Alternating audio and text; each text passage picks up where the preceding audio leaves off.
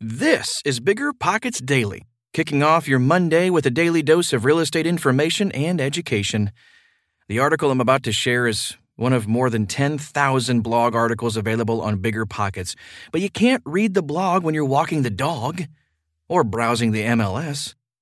Okay, almost time for the show. We'll get right into it after this quick break.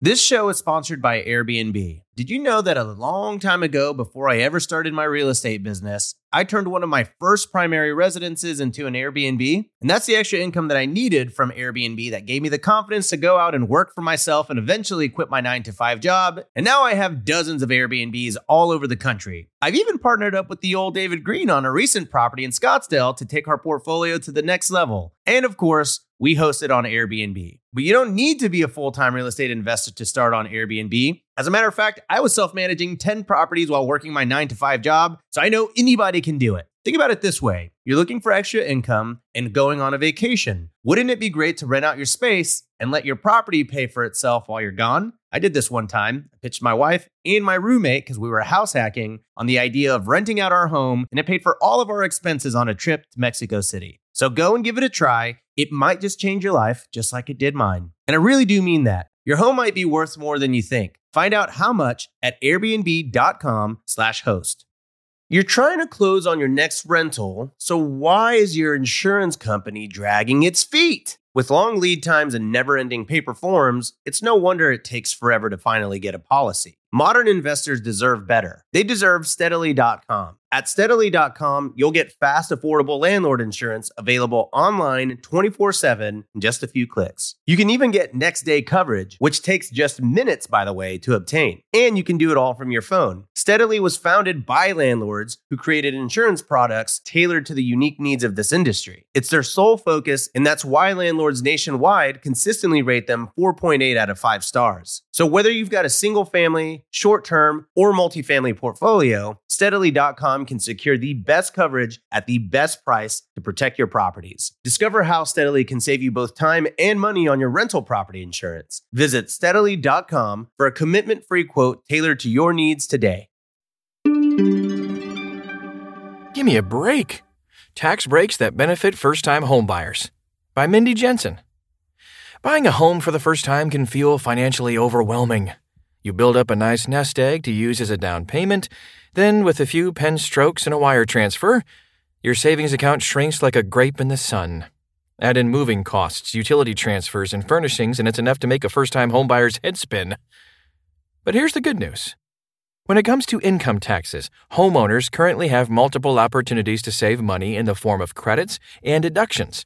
Plus, with President Biden's proposed first-time homebuyer tax credit, there's a possibility for even more savings. Before you start searching the couch cushions for spare change, let's take a look at some of the financial tax benefits that first-time homebuyers can take advantage of. First-time homebuyer tax credit. The Obama administration enacted the original first-time homebuyer tax credit in 2008 as a response to the housing crisis. Linda Wygant, a CPA and investor in Colorado, says, "These credits were great because they really helped homebuyers to be able to afford their first home." True to its name, the first-time homebuyer tax credit was designed exclusively for buyers who had not owned a home in the previous 3 years. Terms varied, but basically, home buyers were able to take a credit of up to $8,000 by the time the program ended in September of 2010. Though the original credit has timed out, President Biden has proposed a new first-time homebuyer credit for the coming year. In theory, this new tax credit of up to $15,000 would be instantly available at the closing table. That means immediate financial benefits could be realized rather than waiting until tax filing in the following year. Tax breaks all homebuyers can receive. Whether or not the first-time homebuyer's tax credit is passed, there are still several tax breaks that first-time homebuyers should be aware of.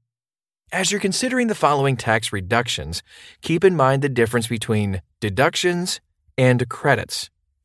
Credits reduce the amount of tax. In most states, a credit comes right off the bottom line if there is tax owed. In some cases, credits actually increase the amount of a refund. Deductions reduce the amount of taxable income and subsequently the tax rate. Deductions are never money in your pocket. Instead, they simply decrease the amount to be taxed. Remember, each year there is a standard, flat deduction offered, and taxpayers can always choose whether to itemize their deductions or take the standard deduction. Unless the sum total of all eligible deductions exceeds the standard deduction, there is no tax break realized by the following itemized deduction. The Tax Cuts and Jobs Act doubled the standard deduction to $12,000 for singles and $24,000 for couples.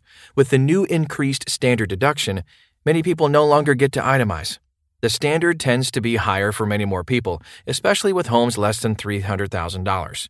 That said, it's still in your best interest to be aware of the options so that you can determine what's best in your particular situation. Mortgage interest deduction. You're probably familiar with the mortgage interest deduction. Most lenders will mention this as you're moving through the loan application phase. This common deduction allows homebuyers to count the interest paid on their loan against their taxable income each year. Right now, the limit of the loan amount is $750,000. Any interest paid on a home loan valued at or less than $750,000 is eligible for deduction. Points and loan origination fee deduction. Some first-time homebuyers pay points, also known as loan origination fees, to reduce the amount of interest on their mortgage. 1 point is usually equal to 1% of the loan. Since points represent interest paid up front, they also qualify as a tax deduction. Some homebuyers are able to deduct the full points amount in the year they were paid. Others are required to deduct points over the life of the loan. Homebuyers can deduct the full amount in the year paid as long as all the following apply. The points were paid for your primary residence. The points were paid in cash, not built into the loan. The points were customary for your area, both in practice and in amount. The points were clearly shown as a percentage of principal on the HUD statement, not used in place of other fees like appraisals, inspections, etc. Wygant says, a first-time homebuyer can see significant savings on their taxes if they pay it in one lump sum in the year of purchase. Property tax deduction. Property taxes can also be deducted from your taxable income when filing your federal income taxes. However, the total combined deduction of property taxes, state taxes, and local taxes cannot exceed $10,000. Residential energy credit.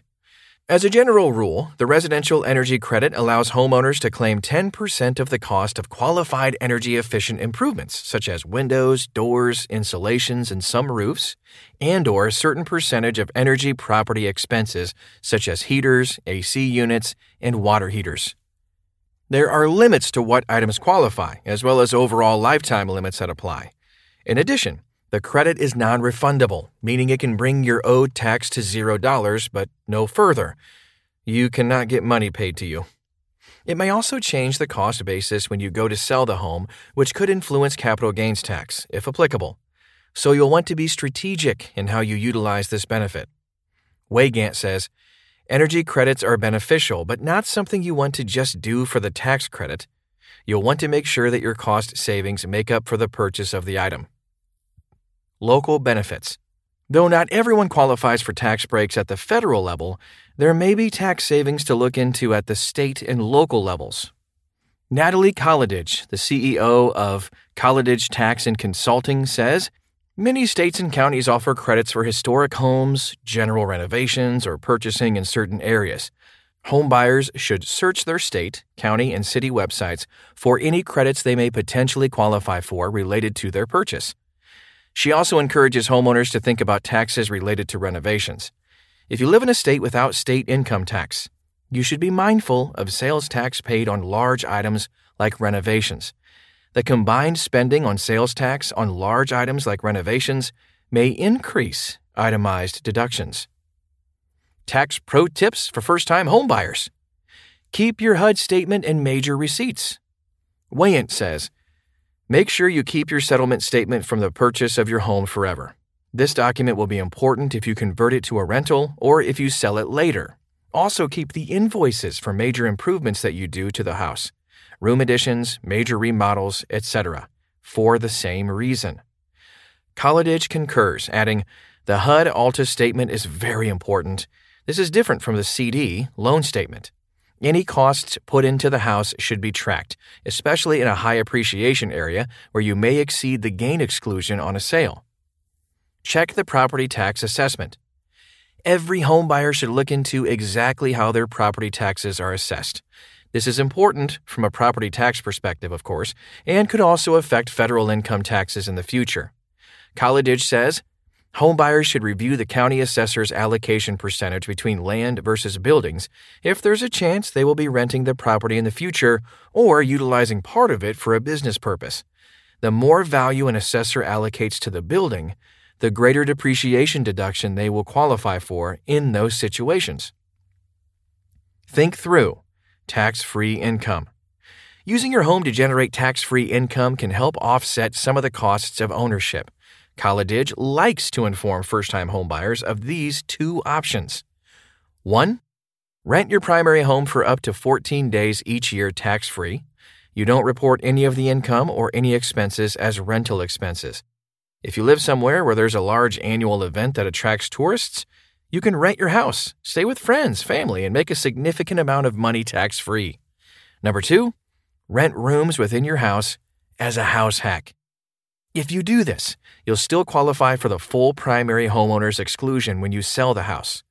This means that even though part of the home brought in rental or business income, you can still sell fully tax-free with only a potential amount of depreciation recapture. Hire a professional. Wayant says, the home buying process can be very stressful.